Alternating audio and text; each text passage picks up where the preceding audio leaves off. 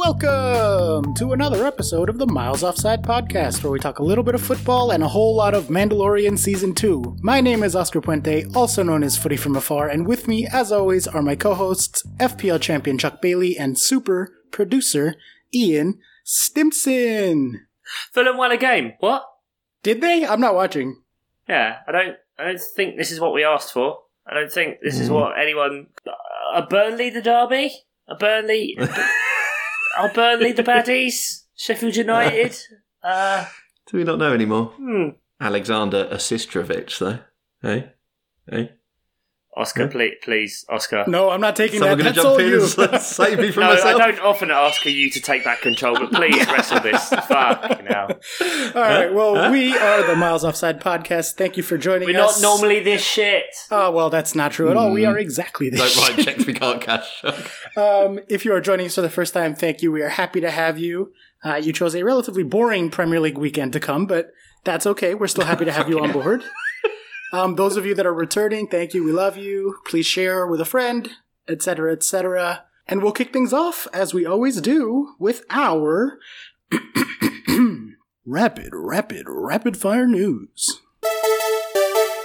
Gentlemen, our top story this evening. The Athletic have conducted an investigation into comments on posts by Premier League accounts, finding that over half of the posts analyzed from 6 clubs had porn bots among their most liked comments. Manchester United, Arsenal, Chelsea, Manchester City, Tottenham Hotspur, and Leicester City were the sides in question. It is said that the clubs are recruiting specialist teams to lead the crackdown on bots spamming their posts. Have either of you applied to be on the specialist teams to click on porn bot links, or? Wait, so you just have to watch porn? I'm assuming so, yeah. Brilliant. You're just paid to test the links and you're watching 40-minute videos. Well, you got to see it all the way through, haven't you? You got to see 40 minutes? What are you on, premium? Jesus. Pay for your porn, guys. Oscar, at his age, it takes a while. Yeah. Exactly. That's just the warm-up. I can't really see that being advertised on the social media pages of these accounts. Any experience required? Nah. They do have a screenshot of a Chelsea post. Says it's from last week's Champions League. Our 5 forwards in the squad for this week's Champions League, and presumably a picture of the 5 squads. The top comment was by Laura Kitty 21. Says, "Warning, do not view my story," and it had 410 likes. It is the most liked comment on Chelsea's Instagram post. Are we sure this is a problem, or is it just a bunch of horny fans in lockdown stuck at home all the time? Wanker's gonna wank. Wanker's gonna wank? All right, I think we can't top that comment, so let's move on to our next big story. We have Zinedine Zidane denies that a problem between Real Madrid pair Karim Benzema and Vinicius Jr. is occurred. The Spanish champions had struggled in the first half of their Champions League group game against German opponents, against their German opponents. Yeah, there we are. That's following not an opening defeat to Shakhtar Donetsk. There we go. And then Benzema, I don't know if you guys saw this, told his teammates not to pass to Vinicius anymore because... He swears on his mother. He's playing against us. Exactly. That was sus, wasn't it? Oh, man. Good vibes. Good times, party vibes. Oh, man. Have you ever heard of a teammate have you ever heard of a player telling someone to not pass to their own teammate before? I've been on a team with players that once they got the ball, you're like, oh, fuck. Yeah, I've been that player. Yeah. How bad do you have to be that Karim Benzema is like, oof, this guy is... Yikes. That's no good. Come on now. Karim Benzema was good. Nah, Benzema was really important in a couple of important teams. But, hashtag Bants, that's what we do on this podcast. I blame it's Gareth Bale. Gareth Bale was the glue. Yeah, clearly. Holding it all together. When did this conversation happen? Like at half-time or something? Yeah, it got picked up by the cameras in the tunnel, which is how everyone knew about it. Oh, in the tunnel? In the tunnel right before halftime. So the manager wasn't privy to this conversation? No. He came out afterwards and says, they're fine, they're still friends, blah, blah, blah. It's like, yeah, okay, sure. Exactly, yeah. But if you're the manager and you hear that conversation at half-time, it's like, you've got to jump in and go, no, do pass. He's a member of the team. I need all my players. Or you hook the guy and just support Benzema. I don't know. It seemed weird that I'd heard that was at half-time and then like everyone's still playing. I was like, You'd probably want to sort that problem out, don't you? No, I mean, we have a fourth podcast host. We just never let him talk. He's been on here for years. Just don't throw it to him, ever. No questions. Shut up, Craig. All right, well, moving on to the next story. We have Barcelona president and the entire fucking board, by the way. Josep Bartomeu has resigned under increasing pressure, but he said that the club had accepted proposals to join a European Super League. So there's kind of two angles to take here, gentlemen. The first one is that Messi seems to have won out his battle against the board and against the president. So they are all resigning and leaving. So let's go ahead and start off with that one. What do you guys think about that? Do you think it's maybe because Barcelona is nearly 500 million in debt? That might have something to do with it. Might be. And like 300 million of that was Antoine Griezmann, so that's not great. And the other 100 million was them taking their dividends. Yeah. And Messi's wages, which are not insubstantial. Yeah. 50 million a year. It comes out to. They really could have sorted themselves out by just letting them go. I mean, they're all firing shots, and Piqué's got involved, and Messi's obviously, led the charge not really necessarily led the charge, but just by virtue of the fact he's the most famous footballer in the world, probably, it's a fucking shit show. It is a mess over there, and their transfers have been, I would say, ever since they sold Neymar, it has been a marked downward spiral of Was he the glue? Apparently, holding Barcelona together. Oh, man, it's the opposite of Coutinho. Liverpool turned the Coutinho money into one of the best teams in Europe. And Coutinho fucked Barcelona. And Coutinho is that what you're saying? Went to Barca, sucked. Went to Bayern on loan, was okay. Then went back to Barca, sucked. And now I don't even know where he is. Is he still at Barca, technically? Someone Google it? Coutinho. Philippe Coutinho. He is a Barcelona player. There you go. We know things. Wikipedia does. So, do you think that, I guess, first of all, how crazy is it that not only the president, but the entire board of directors resign, but potentially they'll be leaving La Liga to join the European Premier League, Super League? European Super League, where they'll finish bottom and be like, oh shit, we still can't make money. I mean, it really is much more so the rest of the big European clubs driving that than it is the Premier League ones, because their TV deals, they just don't make nearly as much money and they're starting to not be able to compete. Yeah, and it's also the more irrelevant clubs out of the bigger ones now, you know what I mean? It's Manchester United and Liverpool seem to be the ones that are driving it the hardest, but I think that's because they're the ones who are most at danger or, are worried that they've peaked already or don't have the same kind of strategies that teams like Man City and Chelsea have to inject cash in. So that's why they want to preserve. When was the last time Man United won the league? What, 2010? 2011. The year before. 2011. Yeah, we were 2010. We set the record for goals, 103 goals in a season, the first to break a century. Yeah, shout out. Yeah. And then they won in 11. City were 12. Who was 14? Were we 14?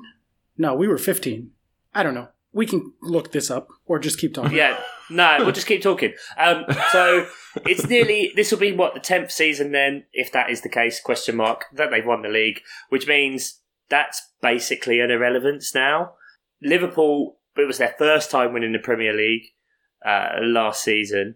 And so it seems like they've just come close. They're like, well, now we don't want to drop off too much as one of our teams currently sits in 15th in the league and 19th on expected points. That we need to secure this European Super League so we can be, and you'll just look like twats, mate.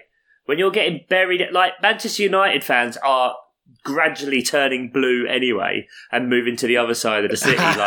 Do you honestly think that if they go into a European Super League and every single year they finish 18th out of 18, 17th out of 18, 18th out of 18, and the Glazers keep shipping out the money and they don't do anything, that honestly that will protect their revenue? No, you silly I don't know, man. I think it's the TV deal in that, that European Super League in the international TV rights would fetch obscene money, much more than even the Premier League is making now, which is already obscene money, right? So, I don't think it's as much about, table finish or how good they are or how marketable even they are as much as like but that affects marketability. That affects marketability. Absolute, like, you don't. How many people, like, outside of West Brom do you see walking around in West Brom shirts? You know what I mean? Or in different countries or in anything like that. Man United is a huge global brand for a reason. Yeah. And that reason is because they fucking dominated for a long, long time. And that's why we're still seeing the after effects of this. After 10 years, they last won the Premier League. You can ruin that legacy by, if they spent like 4 or 5 years just being the worst, let's say for sake of example, I don't know, the Super League happens in 2 years. Yeah, 2024 I think is the date I've seen the most.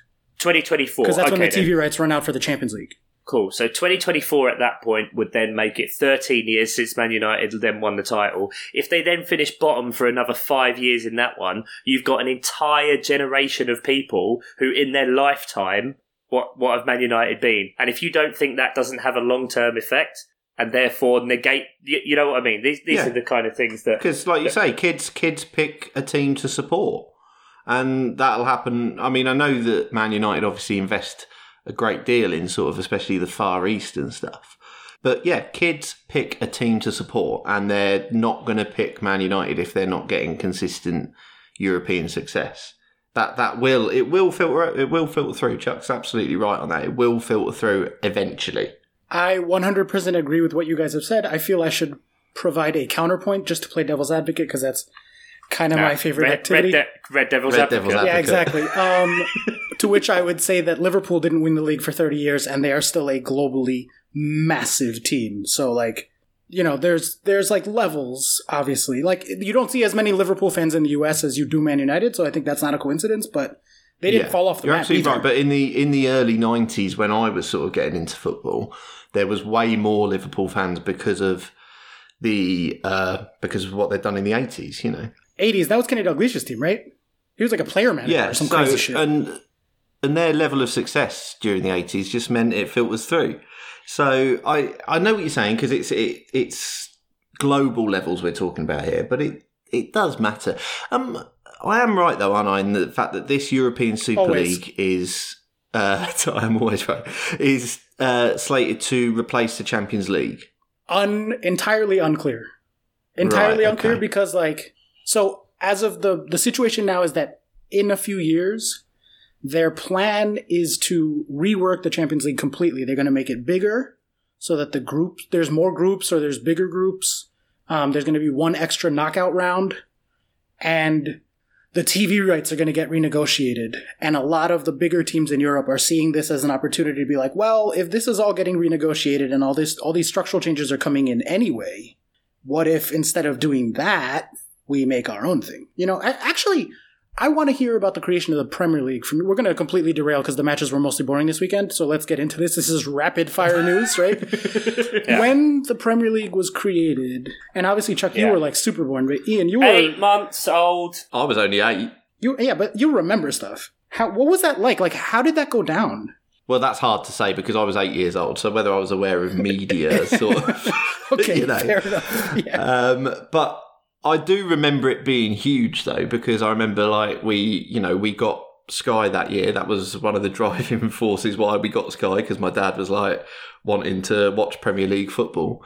You know, I do remember there being lots of hubbub about it, as much as an 8-year-old can take that sort of thing on board. More looking back on it now, you see that there were definitely people who were like, this is the death of football. This is all about money, mostly because obviously football was getting taken, not that it was on the same levels, but football was getting taken away from terrestrial TV to be put into a paid subscription model. And you are right. It was absolutely seismic, but it still happened. You know, it was seen as football. There was definitely people who were seeing it as football getting taken away from working class access, you know, but it still happened.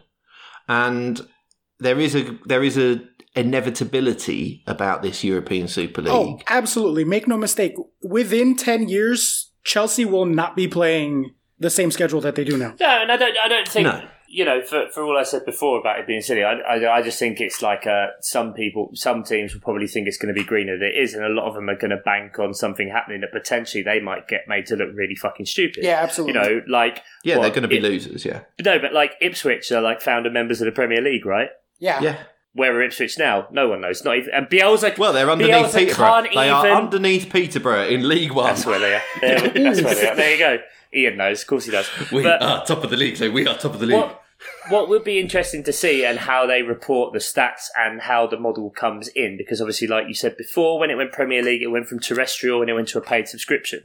When you go from that, it is very easy and tangible to see the effect, the financial effect, and the demand, increase in demand, and what you would want to see from the Premier League, right? So now, if we already have those paid models in, and say, for example, this year it was going to change to European Super League, and it was on X channel, let's say it was split still between Sky and BT, but it was part of the package, well, it's like, personally, I didn't get that package to pay for the European Super League games.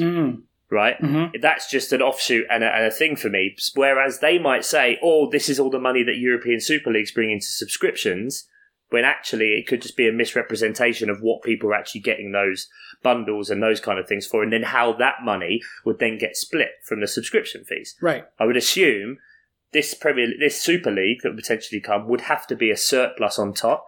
It wouldn't... Yeah. Judging by the fact they wouldn't pay the money. And so for me personally, like, I wouldn't pay that extra. If it meant that I could drop my subscription and just keep to the Premier League, I'd be like, yeah, cool, happy days. Yeah, but it's not being marketed to, like, Crystal Palace fans from England. It's being marketed to, like, global fans of soccer more than, like, even those specific teams, right? Like, of course, but I'm sort of talking about how the model would then work in this country and Gotcha. Sorry. You've already also seen in America now that there's a change in the structure because more things, as the demand has gone up, you now have more services, and you're starting to understand what it's like as an English fan, and the fact that you have to have not just one but multiple subscriptions and go between multiple things, and the cost gradually goes as they monetize it all. Yeah. So it'd be just interesting to see how they bundle it, how they package it in, and then those kind of things. I would assume it would have to be an amount of money on top, because I don't see them dropping what they charge people, say, in this country. And personally, I don't pay for Sky now. I pay for BT, but not Sky, because that's even a more premium. And if you're going to add the European Super League on top of that... But equally, if the European Super League was to take, which might be the inevitable thing that happens in years and years to come, if the European Super League was to take teams away from the Premier League... and then, if it was to be a genuine league breakaway, and not just 6 teams, the 6 most marketable teams, the teams that make the most money for the league, then I can fully understand that from a global point of view and quality of competition point of view. Of these would be the best teams in Europe playing each other week after week, but I wouldn't want either the European Super League, because I'm not particularly knowledgeable about European football.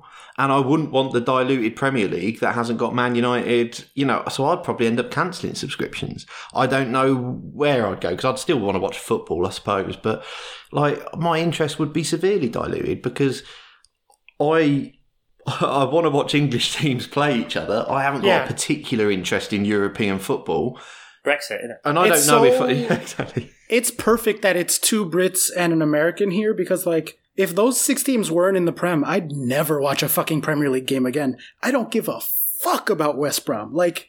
I want to see the most famous players playing the best soccer again. That's why the World Cup is so popular, right? Because it's just everyone's there. You know what I mean? And so if you can have all the riches, but sorry, that's an entirely separate side point. And I understand that I'm a heathen for potentially enjoying such a blasphemous thing. I want to go back though to the founding of the Premier League, because that was a pretty...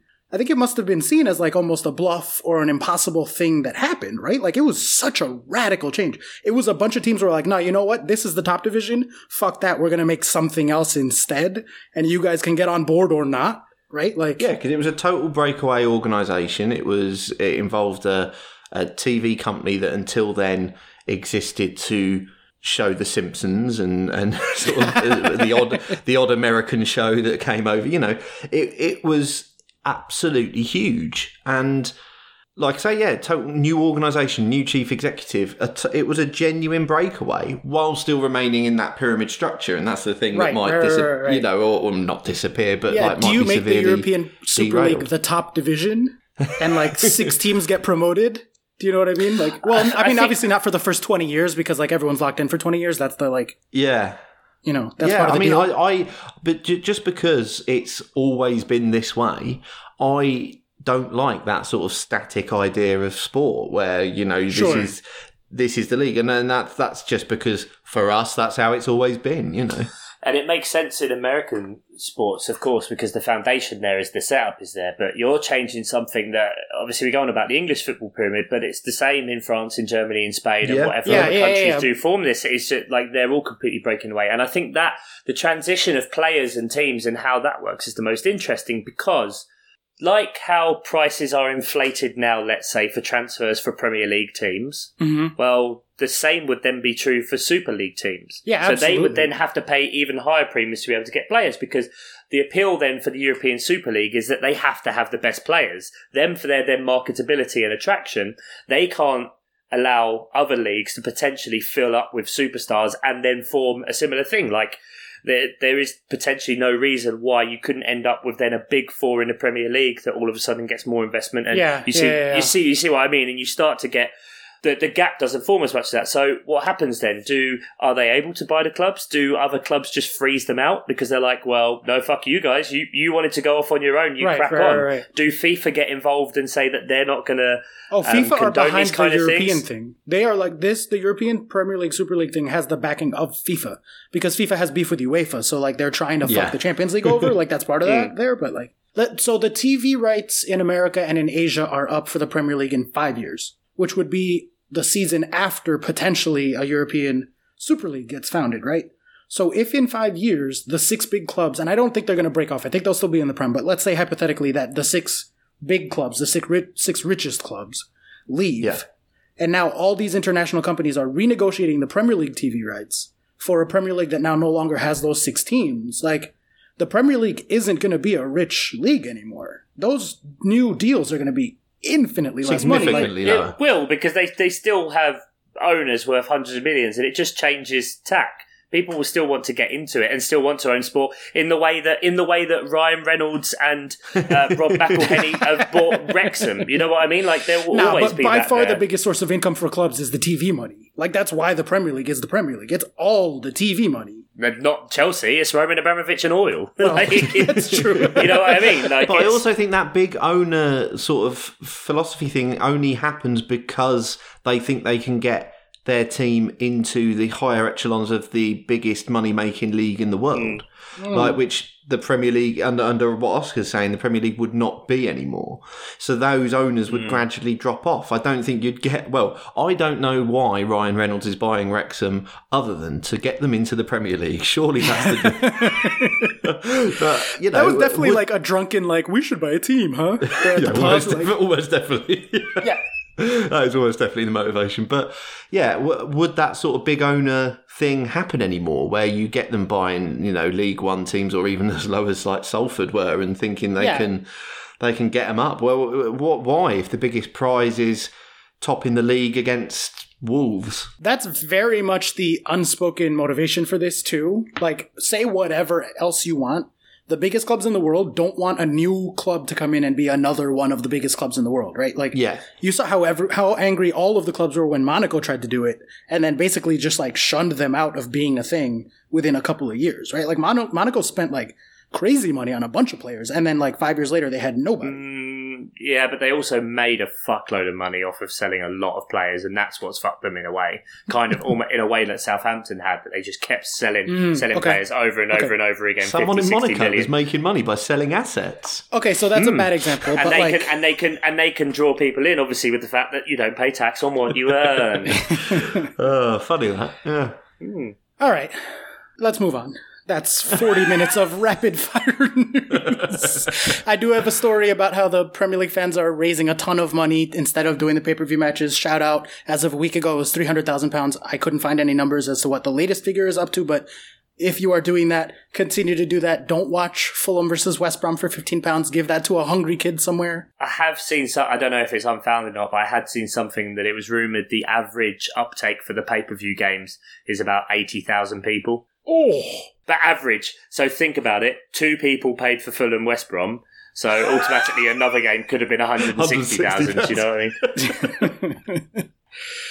Oh, all right. Shall we go through these fixtures? We've avoided it as long as we can, but I think we should. Yeah, let's smash through this shit, yeah. Let's smash through them. All right. We have Friday, October 30th, Hallows Eve. The eve before Halloween, we had Wolverhampton 2, Crystal Palace 0, Wolves 1.4 to Palace's 0.8. Chuck, how long do you actually want to spend talking about this Crystal Palace match? I will leave that entirely up to you, sir. All Hallows Eve is the 31st. Halloween. Yeah. No, I said, did I say All Hallows Eve? I meant Halloween's Eve. Right, okay. The eve of Halloween, the day before Halloween. Whatever. Christmas Eve. Yeah. See, he's okay. So you don't want to talk about Palace at all. Clearly, that's what this is. He will pick up on anything. Anything to stop this happening. Another offside goal. Patrick Van Aanholt doesn't defend. Don't you like Van Aanholt? I thought he was your boy. Yeah, but he's clearly forgotten how to defend. Oh, okay. So he's out. From the highlights I saw, where everything was go down the right, cross, Wolves nearly score, go down the right, cross, Wolves nearly score. Oh, this is getting a bit repetitive. And then on the fifth time, we're like, okay, Wolves have scored. Yeah, there you go. And then, they did it again and Wolves scored.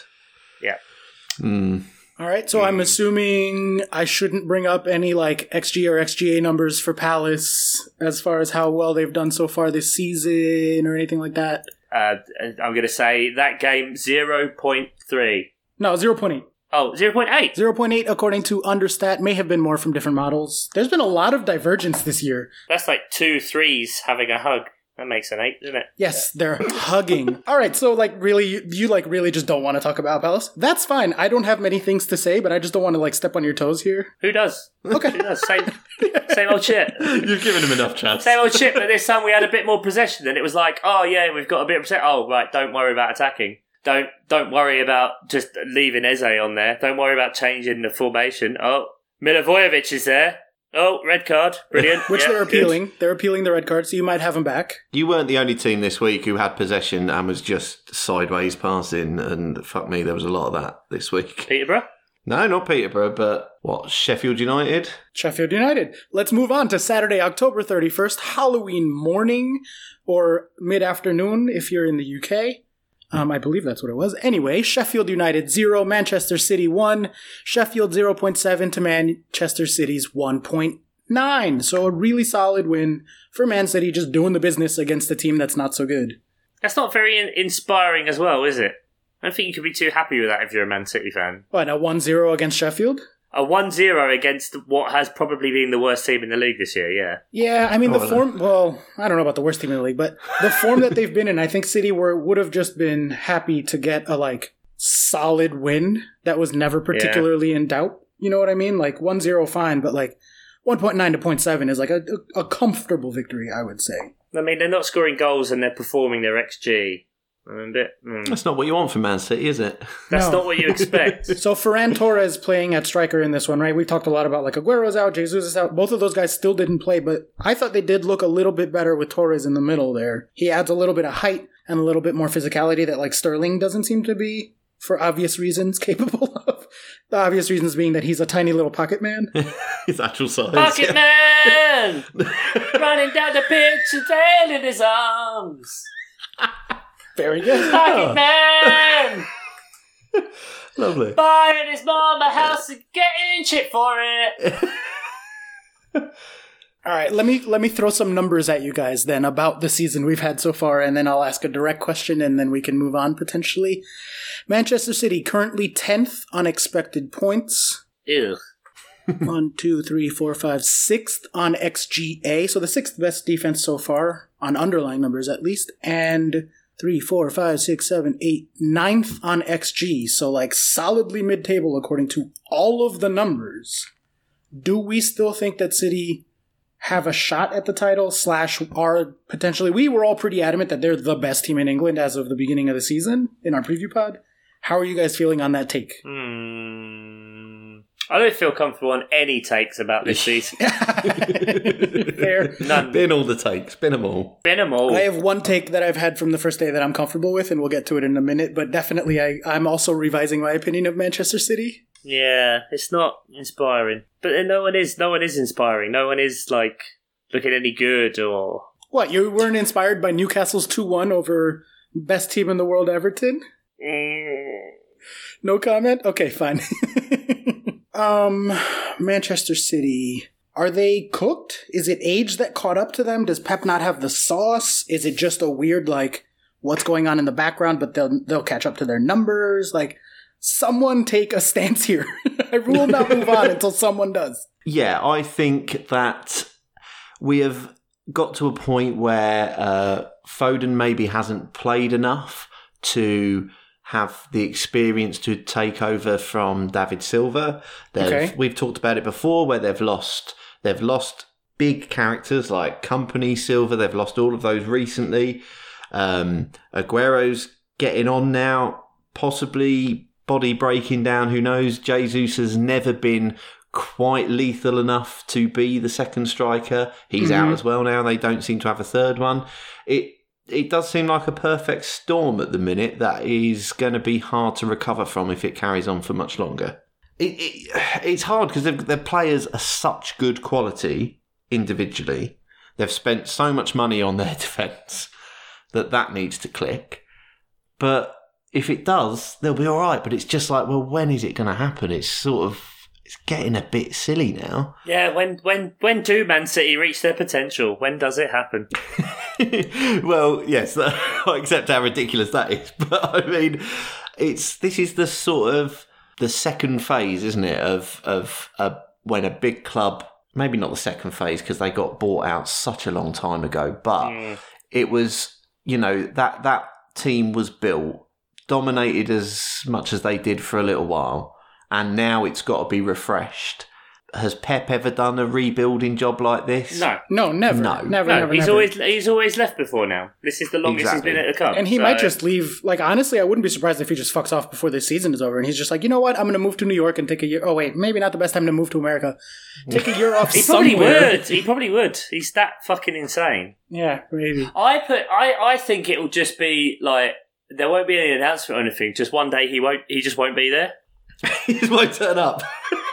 Like he just won't be there or anything. Like he'll just get out of his door one day, and rather than turning left, he'll just turn right. He's already getting questions about going back to Barcelona. Yeah, and he'll go meet Andy and Red on Zihuatanejo. Yeah, why not? Week 2 of obscure movie references that no one gets. Next match on Saturday, we had Burnley 0, Chelsea, God, 3. Burnley 0 point... I'm going to the toilet. I'll be back in a bit. All right, you have about 15 minutes, don't worry. Burnley 0, Chelsea 3. Burnley 0.4 to Chelsea's 1.2 on XG. Gentlemen, I just have one very, very simple thing to say about this, and then I'll let you guys kind of throw some things out there. Last week on this podcast, I said that before the next international break, I wanted to see one thing to be happy, and that was a comprehensive performance with both in defense and attack, not in a particularly defensively set up team like the 2 clean sheets the week before, the 0-0s with 3 at the back situation. This was a fucking mid-3 of Conte, Mount, and Havertz with Ziyech, Werner, and Tammy ahead of them. Like, one of those guys is actually a central mid, played with 2 extremely aggressive attacking 10s, and like wingers and a strike. Like, it was the most aggressive lineup you could see, and they looked good on both sides of the pitch. Yes, it's only Burnley. Yes, they did it against Krasnodar. Same thing, like almost no chances conceded. They looked good. Mendy's on 4 clean sheets now. So I'm happy. They did what I wanted them to do before the break. I don't think you can ask for anything more, really. Seeing that, as you say, seeing that lineup, when I saw who had been, dropped from the previous game and brought into the lineup, it was like, geez, this is all out. He's looking to make a statement against Burnley without a doubt. And I mean, that's the team to do it against, isn't it? If you're playing Burnley, you need a result to. Chelsea played Man U last week, didn't they? And were 0-0. Uninspiring. The game was uninspiring. Sorry, they broke the league. They broke the league. Yeah. Yeah, exactly. But the game was uninspiring, not Chelsea particularly. It was just not good. And to then, come back with intent against Burnley was fun to watch. Fucking Burnley. Yeah, I know it's only Burnley, It's but you can only play what's... Burnley! Yeah, it's We even only said Burnley, last but you week, can you got only Burnley, play... Sheffield United, Newcastle. Like, a team like Chelsea, the way they've set up, like you said, Oscar, exactly. This is just what should happen. We should not have to talk this much. Like, obviously, Oscar being a Chelsea fan aside, fine. We automatically assume that there is at least an 82% increase in the amount of airtime to Chelsea. That's fine. But we should not be giving this match any more credence than, like, a gloss over, like, this is exactly football as football is expected to be. Do you think Frank's been given too much credit in the media for this? Yeah. Probably. Because there has been a sort of flip-flop of fawning, I think, with Frank Lampard, depending on individual games. It's like, oh, Frank doesn't know what to do, and then they beat Burnley, and it's like, oh, he always knew what he was doing, don't worry. It does sort of feel like that a little bit. He's still learning himself. Like, I get it. And, like, you have to acknowledge there are weaknesses in the game, in his tactics, which maybe... deliberately, like Ollie was trying to address last week when they got the 0-0, and then obviously against Krasnodar, getting a clean sheet, and then, you know, just going into this game with Burnley and knowing what you had to do and doing it. That is acceptable. That is pleasing to me to see. And yes, this should be the scoreline when you spend £8 billion on a squad. That is much more generally the story for Saturday as well. Man City just did the business against Sheffield. We did the business against Burnley, and Liverpool did the business against West Ham. Like, all teams didn't concede more than 1 XG, solid, easy victories. Like, we'll get to Liverpool in a second. But, so yeah, I mean, this was very much a return to normalcy from the Premier League this weekend. But, like, that in and of itself is worthy of commentary from the neutral perspective, just of how crazy everything else has been. Like, this was really Chelsea's first, like, comprehensive performance in the league. Yeah, they didn't beat Palace 4-0 or anything. But, like, Palace didn't try to attack, and, like, this was a complete performance. I'm not trying to downplay Palace. I'm not trying to downplay the 4-0. This was, to me, with my eye, right, instead of the XG, the first time that I saw a team that was, like, top to bottom doing what they were supposed to do. Chilwell is great. Silva is great. Mendy is great. The defense looks like it's actually keeping the clean sheets. Here's a number for you. Chelsea are conceding about 0.4 XGA per 90. Not even half a goal per 90 in XG. The defense has been spectacular so far this season. Hold on. Yeah, but what was it with Kepa? Because that would be the same. He was just over-expectedly shit. Yeah, no. Conceding goals allowed. It's been 0.4 for the entire season. 5 games with Kepa, 0 clean sheets. 5 games without Kepa, 4 clean sheets. Like, yeah. I mean, that is the difference. But, like, real quick sort of... Please. Footnote before we move on. Hakim Ziyech makes his debut in the Champions League, scores. Makes his debut in the Premier League, scores. 2 goals in 2 games this week. First full starts. He is the one, to me, that seems like he's most ready to be out of the box, given his age profile. He is in his peak. The collective box that has all the toys, the shiny new toys that Chelsea bought this summer. Oh, okay. Yeah, that toy one. Box. He is peak age, so he's ready to go. Werner's still youngish, approaching the peak. And the other guys that we bought are all, like, super young. Havertz is 20 or 21. Chilly's 23. Like, these guys are pretty young. But Ziyech coming straight out of the box and getting results and, like, creating and doing what he's supposed to do is great. It really just feels like things are finally falling into place. Delightful. Without Pulisic as well. And the double pivot guys on their Patreon episode last week spent a solid... He's not mentioning that. I'll get to that in a second. Yeah, very sad. Scans haven't shown anything, but Pulisic did pull out in the warm-up, which was upsetting. But double pivot guys, Kaylee and Goodman, on their Patreon episode last week, spent about 30 minutes talking about why Chelsea could actually win the title this year, and it's not unreasonable to say. We said it before. Boy, was I masturbating furiously that entire time. It's so good. And here I was thinking that you painted your walls. That's just... gross. Gross. Too much. 30 minutes for Oscar, though. 40 minutes for me, 30 minutes for Oscar. You 20, Chuck? How many times is that? Speaking of masturbating... Like a plasterer's radio. For these blisters, you could ski round then.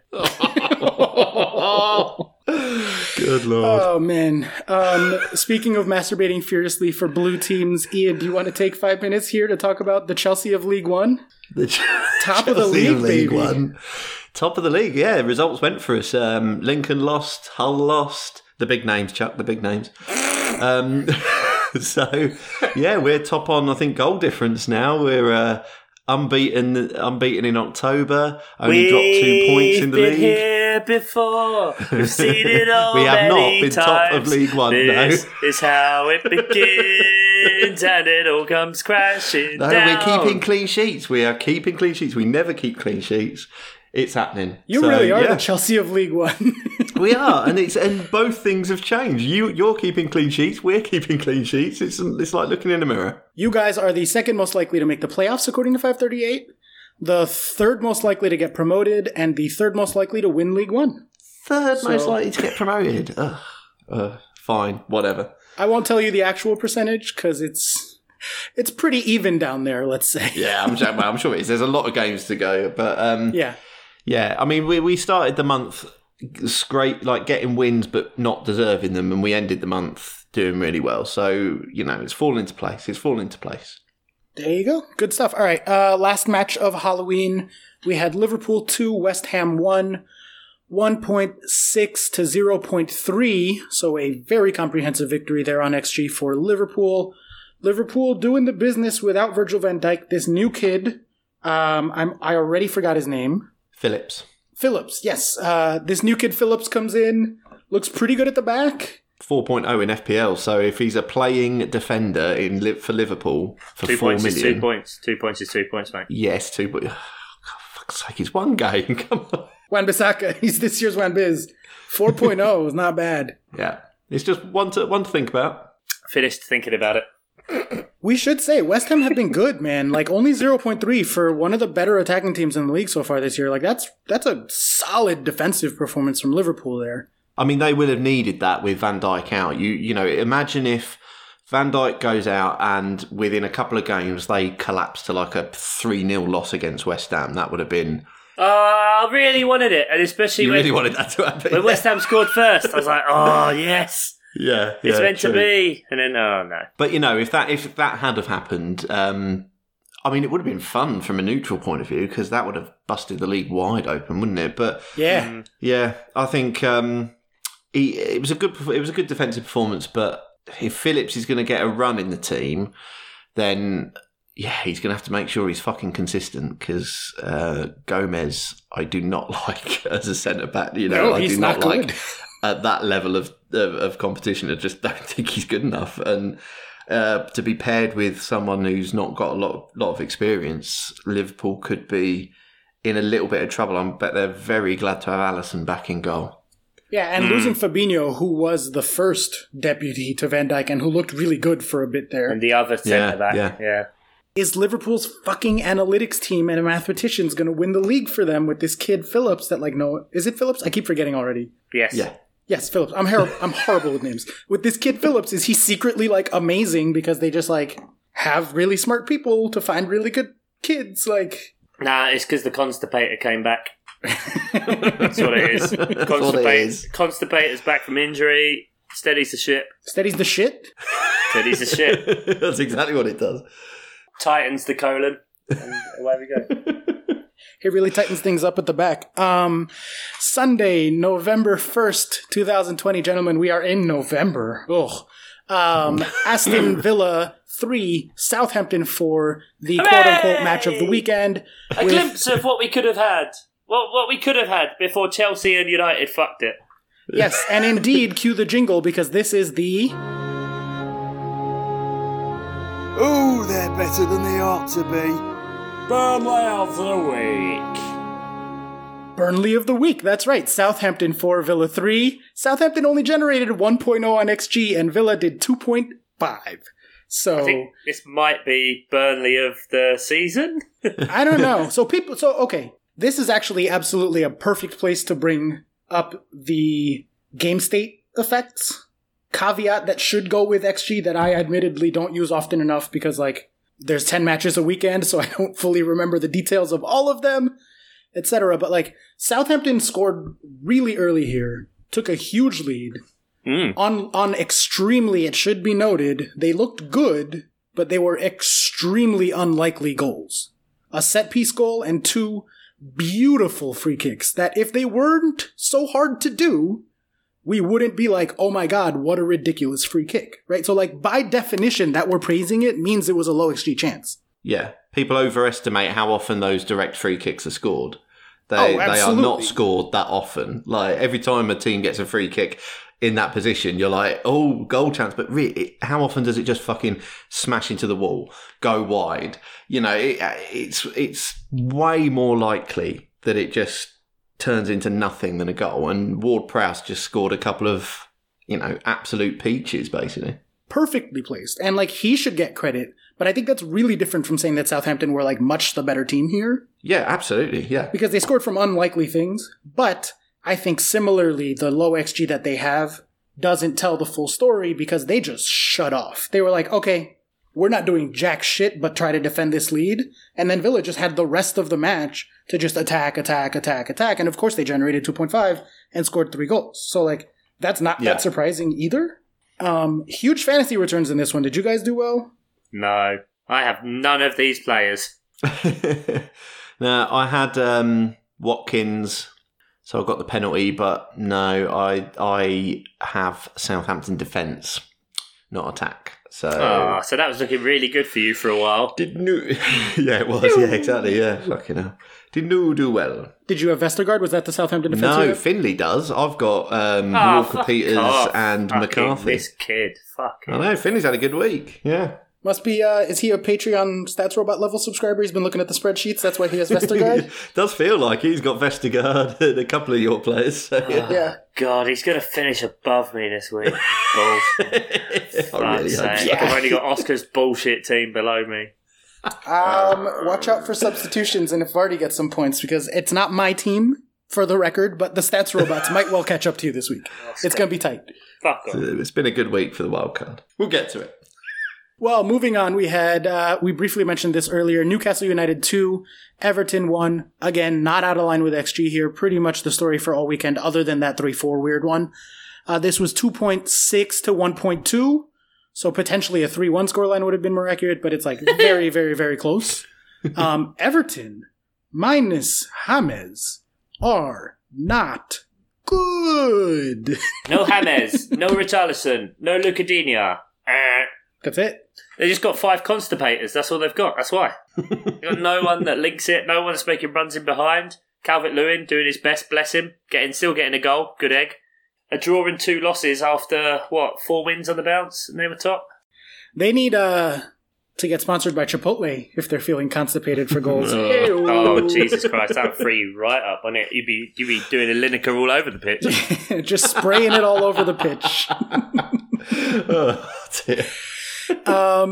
So Everton out. Are Everton going to still be in the shout for top 4? We were potentially, mostly you guys talking about like they might make a title run a couple of weeks ago. They could still do, like, if, it's like we said last week, it's just about managing injuries and every team will have the similar kind of effect. There's about 12 teams in with a shout of probably a top 4 place at the minute. It's mad. So it's still you'd think things would start to shake up a bit more already. It seems to be just kind of forming like it did last year, like Liverpool and Leicester are doing things and staying top, and everyone else is just going to try and chase. We had a listener question here that's relevant from Oscar Dalton, son of Papa Dalton, son of Papa. And it was pretty simple, but it does go into this top 4 thing. It just says rank these 3 teams: Arsenal, Everton, and Wolves. So out of those 3, who do you think is most likely? What am I ranking them? Shittest? Arsenal. Well, the traditional way. So yeah, fine. Go in ascending order. I said it well. Personal preference. Yeah, Arsenal is shit. Hit me with the 3 teams again. Arsenal, Everton, and Wolves. None of them will make top 4. Everton are the best if they can stay healthy. Wolves are most likely. Wolves are most likely to make top 4, you think? Yes, because I think they have the most consistent spread across the squad and the most tactical practice as knowing what they have to do. Everton, we've just seen they're only 2-3 injuries away from collapsing, and Arsenal are still in a bit of a reset. So I think out of those 3, most likely would probably be Wolves. Interesting. I have them most likely to finish the lowest. Arsenal, I think if they can either convince Arteta to stop playing Lacazette or get a good manager, like a manager that knows what to do with a soccer team to win. Yeah, I don't know. Like, I just said Arsenal shit, but, I mean, did Man United get a penalty? No. So, you know what I mean? There you go. Yeah. Doing this something was right. a fucking boring match, but I should say the scoreline: Manchester United 0, Arsenal 1, 0.4 to 1.0 on XG. But that's obviously not open play. This was really bad. I can't bring myself to talk about it. I watched the first half and then went, no, I'm done.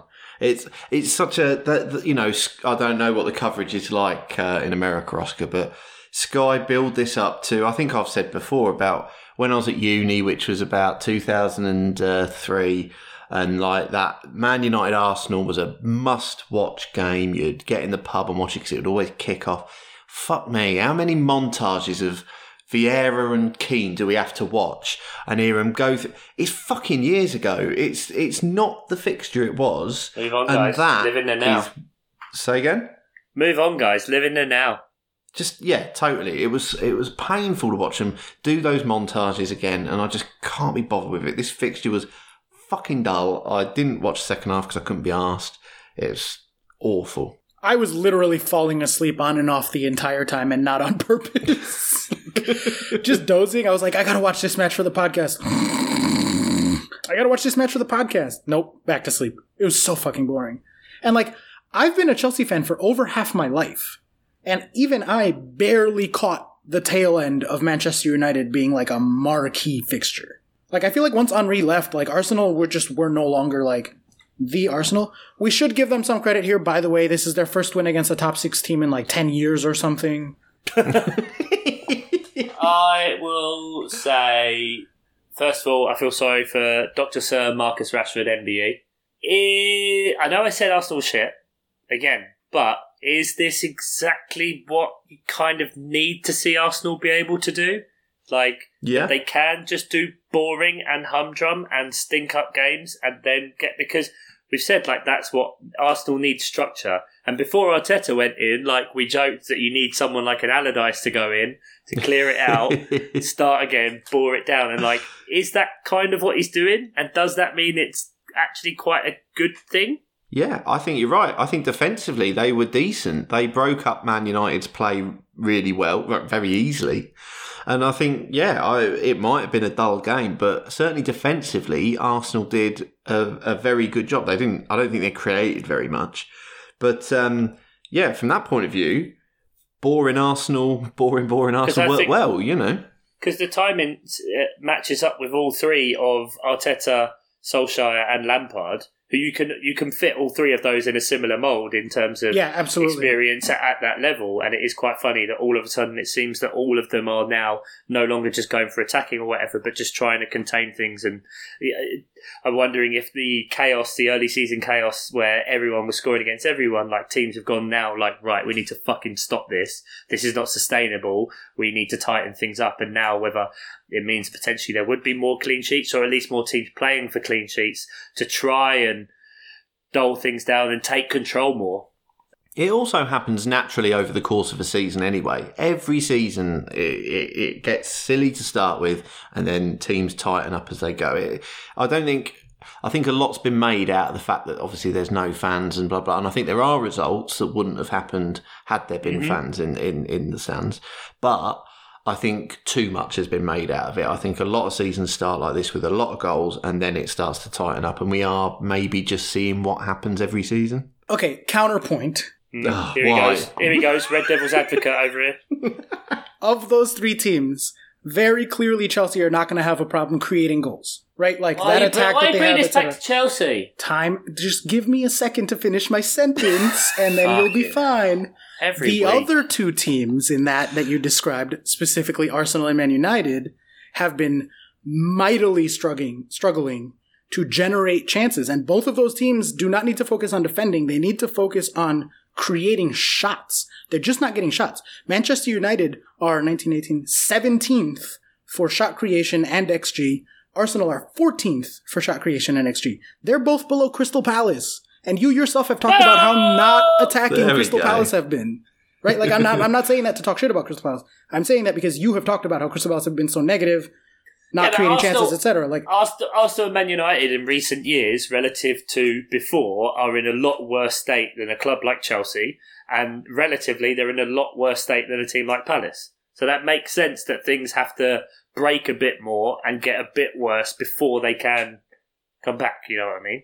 Like, they aren't going to create as much because it's a fucking mess. But I also think that there are structural changes that could be happening to create more chances. Specifically with Arsenal, like I said, drop Lacazette. And Man United's the diamond thing, they've lost...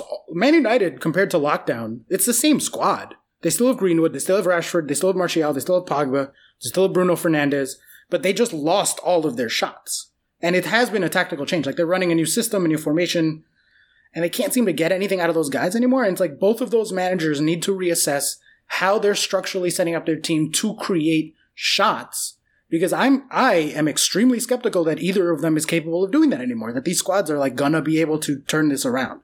Those are not just bad numbers. Those are, again, no offense, Chuck, below Crystal Palace in terms of creativity and shots. Like, that's not even close to okay. Fuck a 0-0. Fuck, like, do we have a stable base? Like, show me you can create some shots. And the thing is, we're performing directly to our expected as well.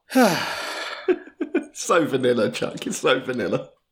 Vanilla ice, baby. Ice, baby. All right. I've put off talking about this long enough. I will say now. Stop. Begrudgingly, I will admit. Yeah? Collaborate and listen. God damn it. You had me for a second. I was like, no, what? He has something to say. He has something to say. Nope. Mm-mm. Okay. Flows like a heartbeat, daily and nightly. Jeff, prepare your tissues and your lube. Tottenham, I have to begrudgingly admit, are a team that I'm now paying attention to and focusing on as potentially being someone that could make a title run, like Chelsea, Liverpool, and City. Tottenham are fucking for reals, and they had 2-1 against Brighton. Tottenham 2.0 to Brighton's 0.3. Brighton, though, isn't it? Brighton are pretty good this year. We talked about that. Are they? Yeah. Yeah. Well, let me see the numbers. Do I believe that claim or not? 16th? Yeah, good. Yeah, below Man United. Yep. That is the prevailing narrative that Brighton have been unlucky in every one of their matches. But I mean, at what point does unlucky become shit? Well, exactly. It's not 6 matches. I'll tell you that. Sample size. 6 matches is not shit. It's unlucky potentially. It depends. Yeah. I mean, like Arsenal or shit, but like. Well, first of all, 7 matches. Instantly, just added 1. Just gained another 16.6%. So, you know what I mean? Hey, I'm trying to say something nice about Spurs for once. Can you let me? More problems. Famously. Oh, God. So, I mean, we don't have to talk about Tottenham. I don't want to talk about Tottenham. Gareth Bale done a goal. I do not want this. Harry Kane. Did Harry Kane do something naughty in this game? He did a bit naughty, yeah. I heard there was a naughty. I haven't seen it. Can I Google it while you talk about it? Yeah, go for it. So basically, yeah, Harry Kane at the edge of the box. The ball's coming out, and he I spies Adam Lallana. Alan Banana. Coming in, and Harry Kane knows exactly what he's going to do from the second he sees Lallana coming in from a few yards, in that he sort of backs into him and causes Lallana to sort of fall on slightly on top of him, although it's Kane fouling Lallana and Kane gets the penalty. And it's... Oh, it was a display of the dark arts. Oh, it's absolutely. He knows exactly what he's doing. He absolutely buys that penalty. But the problem is that... So he cheated? He cheated. And Lallana could have got hurt, and it is going to happen one of these days. Adam Lallana could get hurt getting out of bed. Yeah, like, he's made of smoke. But the man's got legs made of Weetabix. Yeah, he absolutely has. But someone could definitely get hurt with that sort of thing. And it is a bit weird that VAR didn't even want to look at that. So, or did look at it and didn't think there was anything wrong with it. So, yeah, Kane gets a penalty he shouldn't got. Brighton got a goal. That is fucking ridiculous. Sorry, I just found it. What? Yeah, there you go. Yeah. It's not good, is it? So Kane gets a penalty he shouldn't have got. Brighton got a goal they shouldn't have got. So it probably all balances out. Can we talk about that? Because everyone's all mad online, and I'm like, fuck off. I mean, it was a foul. It was a foul, sure. I'm not even remotely trying to deny that. But I've seen like worse things like that given. I've not, but it's not a VAR debate. It's not a thing. Like, there are still humans using it, and if like a human doesn't know what they're fucking doing, then they're not going to be able to correct the mistake if they don't know what the mistake is they made. Yeah, it was still the referee going over and looking at the monitor for a very long time, desperate to keep his decision going. Am I the only one who thinks it was the right decision not to rule that goal out? For the record, it's a foul. That's not my argument at all. It's very clearly a foul. I just think it happened too far back before the goal. Oh, see, I don't agree with that, because it's definitely still in the attacking phase of play. Like, it was relatively quick that it might have been a few passes, but Tottenham didn't get near the ball. They were quick passes. It wasn't like it was 40 seconds later that Brighton scored. Sure, that's true. I get that could be an argument, although that is not what the referee was looking at. He was just looking at the tackle again and again and again, and I think he used the fact that the Brighton player, I think it was March, wasn't it, touched the ball to justify his original decision. Which is wrong. That's like crazy. Which is wrong. Touching the ball does matter, but it's then the fact that he takes the player afterwards that's the problem. But he wasn't looking at the phase of play, which would be a genuine argument against it if you want to make that argument. But yeah, it's pretty poor. I mean, so there are 2 goals there that I just don't think should have happened. And people are annoyed at VAR for killing goals, but I mean, it didn't seem to matter. So it was 1-0 Tottenham then? It was 1-0 to Tottenham. Well done, Tottenham. And yeah, I think they're not playing particularly well. As in, when you watch Tottenham, I don't think of... you don't feel the way you do when you were watching Man City a couple of years ago, or Liverpool last year, even though they were overperforming their numbers. They were exciting to watch. Tottenham are not exciting to watch. They're quite dull, and I don't think they've been playing well, but they've still been getting results. And that could be a really good sign, because when it does start clicking with players other than Kane and Son, then I think they could be laughing. I don't... I'm not getting much from you two there. No, I'm formulating a sentence. I think that they are doing exactly what they mean to do, and I think that it is exactly very much a winning strategy that has long-term viability.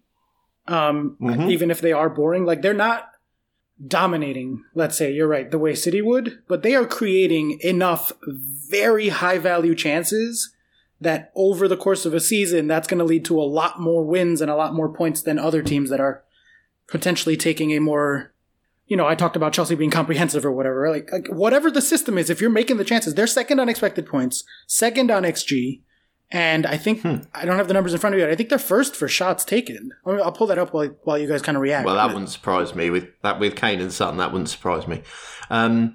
So this is just what we should have expected from a Jose Tottenham? Second season Jose, man. So they're going to win something. They're going to win the FA Cup. If I had to put money now, I would say the FA Cup. I don't think they're good enough to win the league, but who knows this year. Yeah, so I just got the numbers. They're not actually first for shots. They're like fifth for shots, but they're first for shots on target, which is, again, a good indicator that the shots that they're creating... Right, the shots they're creating are not 30 yards out, hopeful, off-target, going out of bounds bullshit shots. It's like... You know what they say? You score 100% of the shots that you take on target that no one stops. That's true. Saying, right? That is true. Yeah. I have heard that before. That is the phrase. And once I've worked out what you said, I'll agree aggressively with that. I'm upgrading Tottenham to, insofar as I think that Chelsea are in a title run because of the weird year that it is, I'm putting Tottenham in that same category as a cheeky title run in a weird year.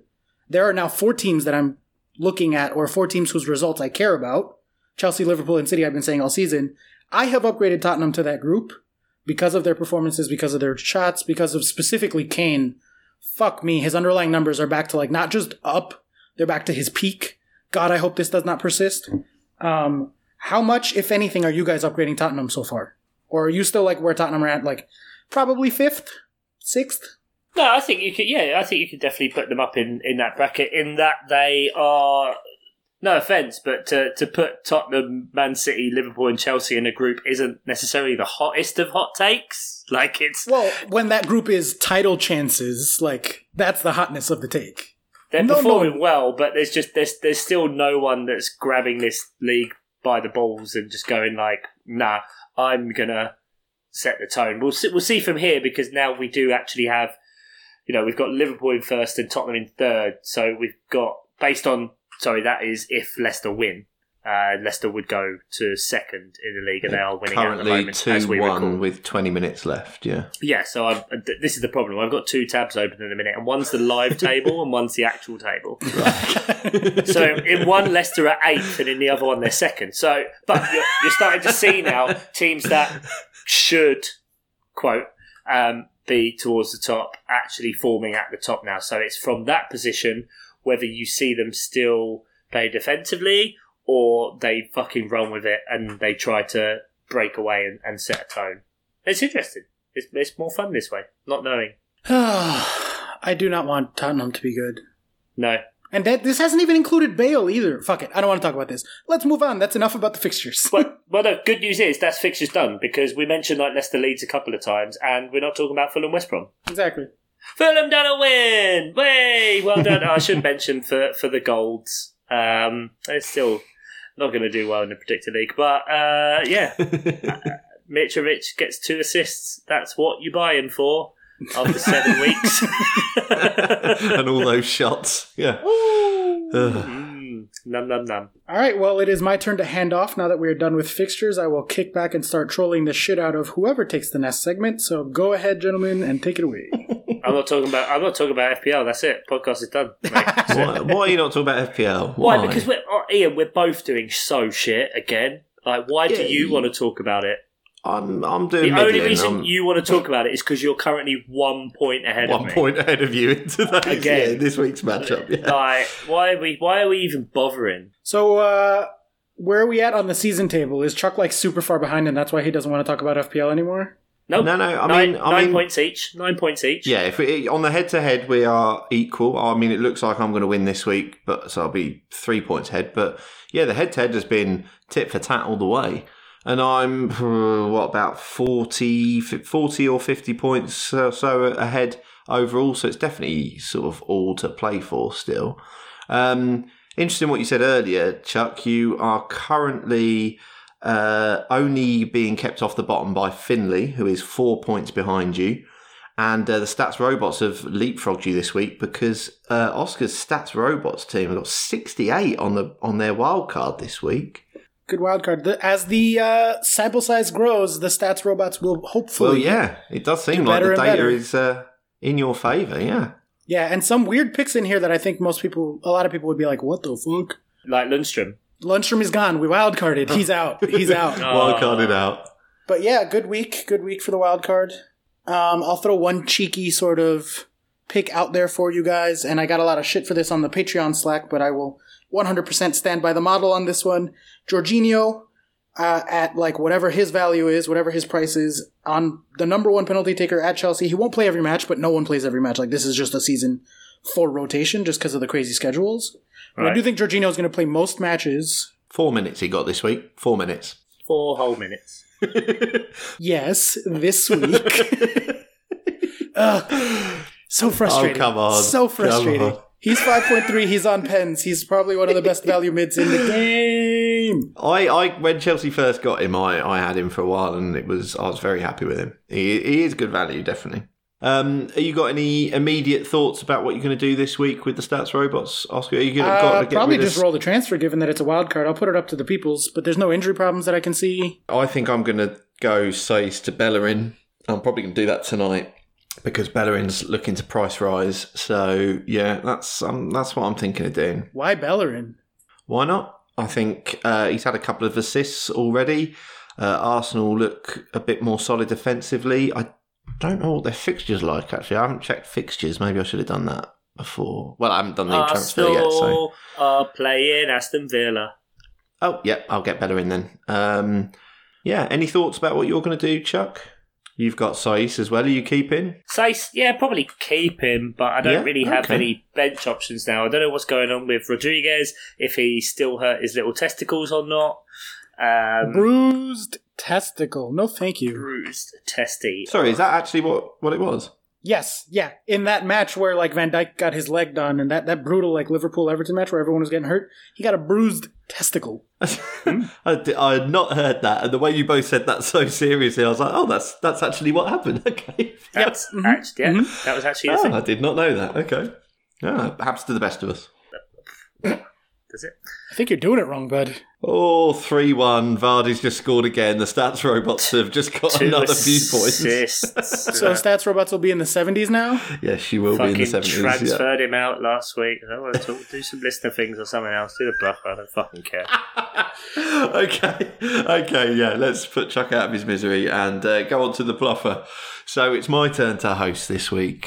Chuck is 1 point up. There has only been 1 week of the bluffer. I don't care. Can we just stop it now? Lockdown. Can lockdown rules mean that you can't record podcasts as well?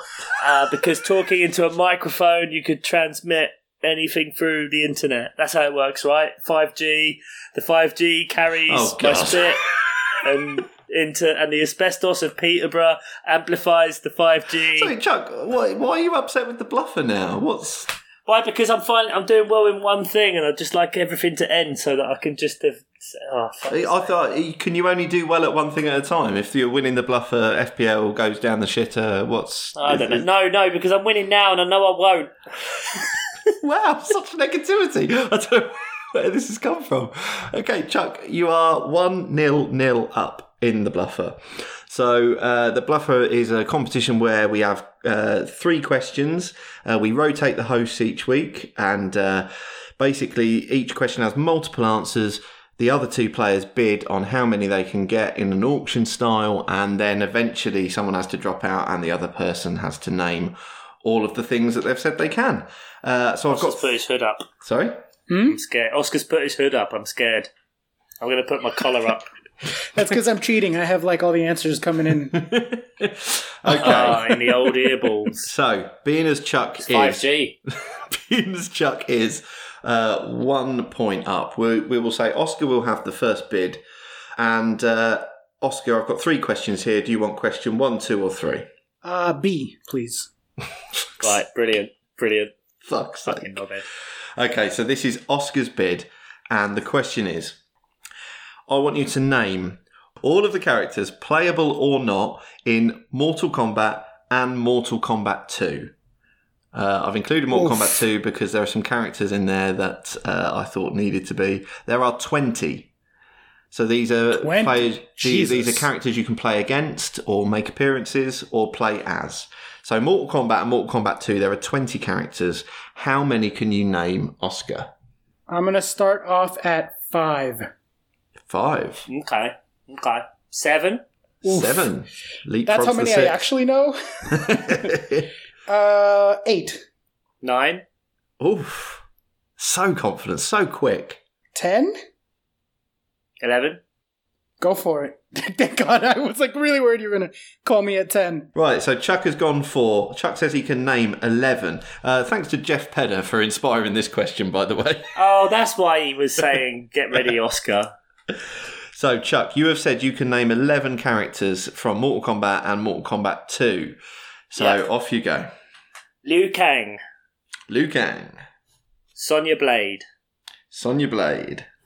Johnny Cage. Raiden. We are up to 4. Sub-Zero. I'm just surprised you're not going in the same order as the song. What song? They say all the names in the song. Yeah, but there's 2 versions of the song. Oh, okay. There's 2 versions of a song I don't know. By Techno Syndrome, the Mortal Kombat song. Mortal Kombat! Oh, well, it's all falling into place for me now.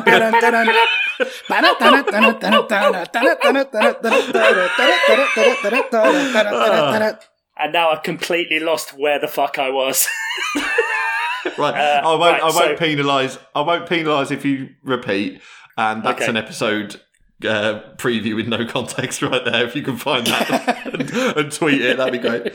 So you're up to 6. I won't penalise if you repeat. Yeah, but I need to talk for him now again. Liu Kang, Sonya Blade, Johnny Cage, Raiden, Scorpion, Sub-Zero, Reptile, correct. Reptile was a secret character in the first one. Yep. Shang Tsung. Goro. Goro, 9. Then in the second one, the main bad guy was Shao Kahn. Shao Kahn, good pull. 10. And then I need to remember one more. What's his name? Kano. Kano. Chuck gets to 11. Very Bush. good. Was Jax in there? Yeah, I was. That's the only one I'm waiting on. Yep, Jax. Ermac? Ermac. I've not got Ermac. No. No. Ermac might have been like Mortal Kombat 3. Yeah. Who was the love interest in the second movie? Oh, Kitana. Kitana. Kitana, Jade. yep. Melina. Melina, yep. You are well suited to this question. I never had a shot. Other ones you were missing were Baraka, Barack Oh, Obama. yeah. That's where Obama got his name. famously. Jade, Kintaro, Kung Lao, Noob Saibot, help me out. Noob Saibot. Noob Saibot, and Smoke. Smoke? Just smoke, the word smoke? Just smoke. Yep. He was one of the ninjas. It was he made random appearances in Mortal Kombat 2. Okay. Side note, before we get back to recording, it is the 83rd minute, and the score in my Fantrax matchup right now is 292.95 to 292.9. And I'm losing. Oh, So I really hope Luke Ayling just does like one successful pass in the next 7 minutes. That'd or be like nice. literally anything. Like I just need a 1/20th of a point. okay. Now we move on to Chuck's first bid. Chuck, would you like question 1 or question 3? 3. 3. Okay, this is your bid then. Settle in. I want you to name as many as the 11 chemical components of air. Now, they're not all elements, Oh. but they can all be expressed as chemical formulas, i.e. there's not like something stupid like smoke. They're all either elements or chemical compounds. There's 11 Right. of them. This is the 11 most... what's the word? Abundant. Abundant, thank you. Chemicals in the air. According to NASA, yeah. Now, Ian, I have a caveat question though. No, of course he fucking does. Is this at sea level, or does this include the upper levels of the atmosphere? Like, define air. Air is a really...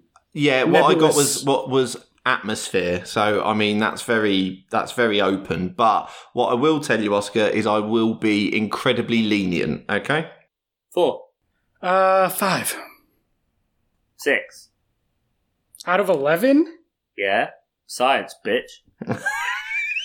I don't want to not take any categories, but I don't think you could name 6 out of the 11. I will say 7? I will say, name 7, you bitch. I was punting with 3 of them. Yeah, I can't do 7. You're going to get this point, I'll tell you right now.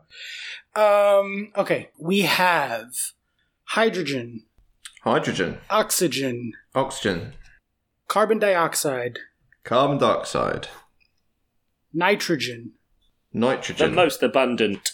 water, water, and this is where I start getting Aroused. harder. CH4.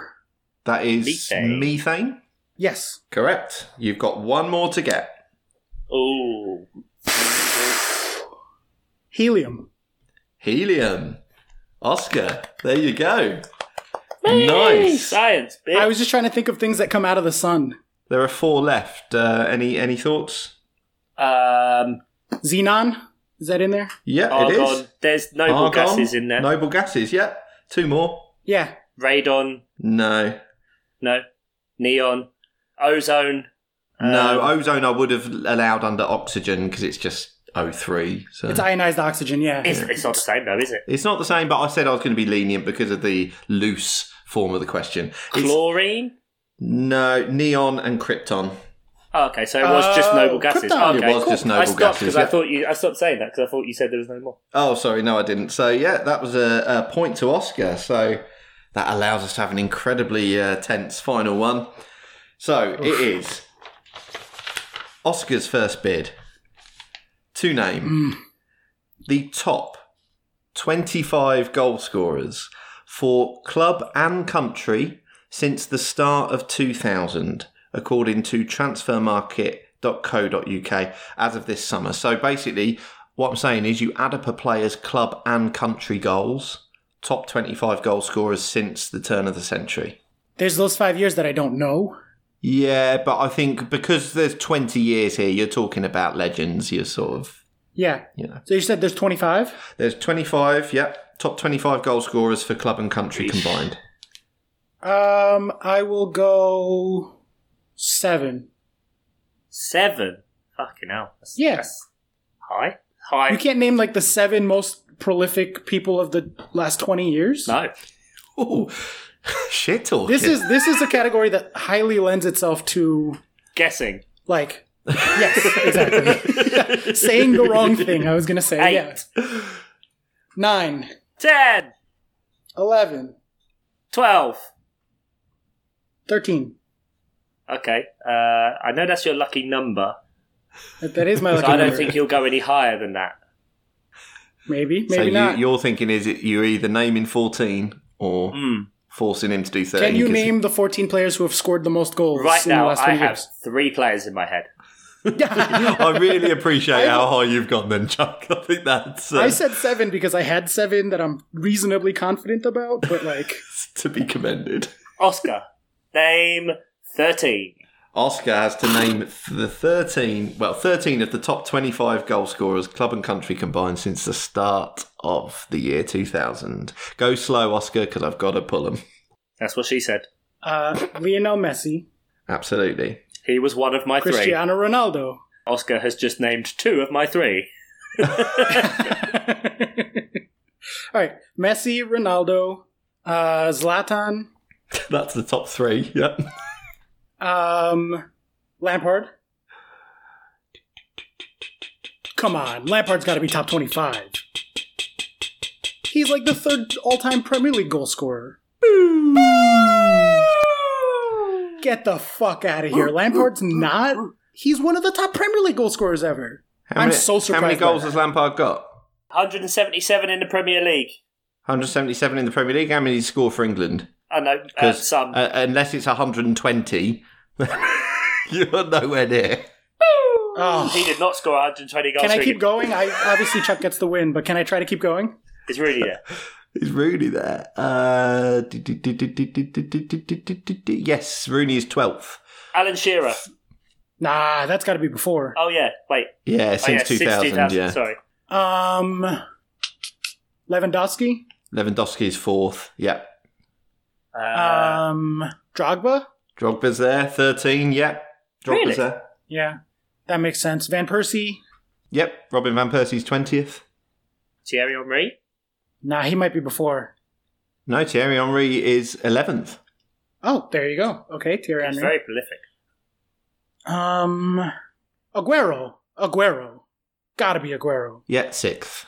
6th? See, you've got a lot since you went Lampard, man. I assumed Lampard would be there. It's frustrating. That's really frustrating. I should have just stuck to strikers. That was my mistake. I was like, the top midfielder ever has to definitely get some, but... Let's go through what we haven't got then. So 25th was Dirk Kuyt. 297 goals. 24th was Raul. 23rd I was going to say Raul. 23rd was Neymar. 22nd was Hulk. 21 was Falcao. You got 20th Robin Van Persie. 19th Miroslav Klose. Hey, World Cup all-time goal scorer Miroslav Klose. This is a good one. 18th Edin Dzeko. Wow, 18. Yep, 334 goals in 697 appearances. Wow. Fucking A, that's amazing. Yeah, 0.48 goals per game. 17th, Higuain. Joint 15th, Benzema and Gomez. Ooh. Mario Gomez? Baffotimbi. Yeah. Mario Gomez has more goals than Miroslav Klose. I'm learning so many interesting things today. Ian, this was a great question. I'm really happy you did this, even if I lost the point. Yeah, 14th you'll enjoy. Robbie Keane. Okay. Wow. Gareth Bale and Harry Kane. Nope, Neither? No way. neither. Okay. 13th was Drogba, you got. 12th was Rooney. 11th was Henry. Then we get to 10th. Top 10 now. David Villa. Oh, duh. Yeah. 9th, Edison Cavani. Okay. Torres? No, Torres not in there. 8th is Klaas-Jan Klaas-Jan Huntelaar. Huntelaar. 7th is Samuel Eto'o. Oh, yeah. And then out of the top 6, there's only one you didn't get. Eventually, you got Aguero in 6th. And then the 5th one you didn't get was Luis Suarez. Oh, duh. Yeah. So really, there's only like 3 that you probably wouldn't think of there if you just thought of prolific goal people. I'm very glad I would have gone out many times. Would you? Yeah. But I didn't, 'cause I 1, 2, 2, oh, oh, oh, pow, pow. Right, so Chuck, you're hosting next week, so you have, someone's always got to go. Someone send me them in, because I won't think of them for myself. Yeah, tweet, direct message Chuck with some question ideas for me and Oscar. And I will be taking 3 categories next week because Ian's notorious strategy of let me and Chuck lose on our own. Very defensive player. Yes. Yeah, it works. It works. Send me categories that massively favour Ian. That I might actually take one on. Yeah. Right, so then we've got fixtures. We start on Friday with a double early kickoff. I don't understand it.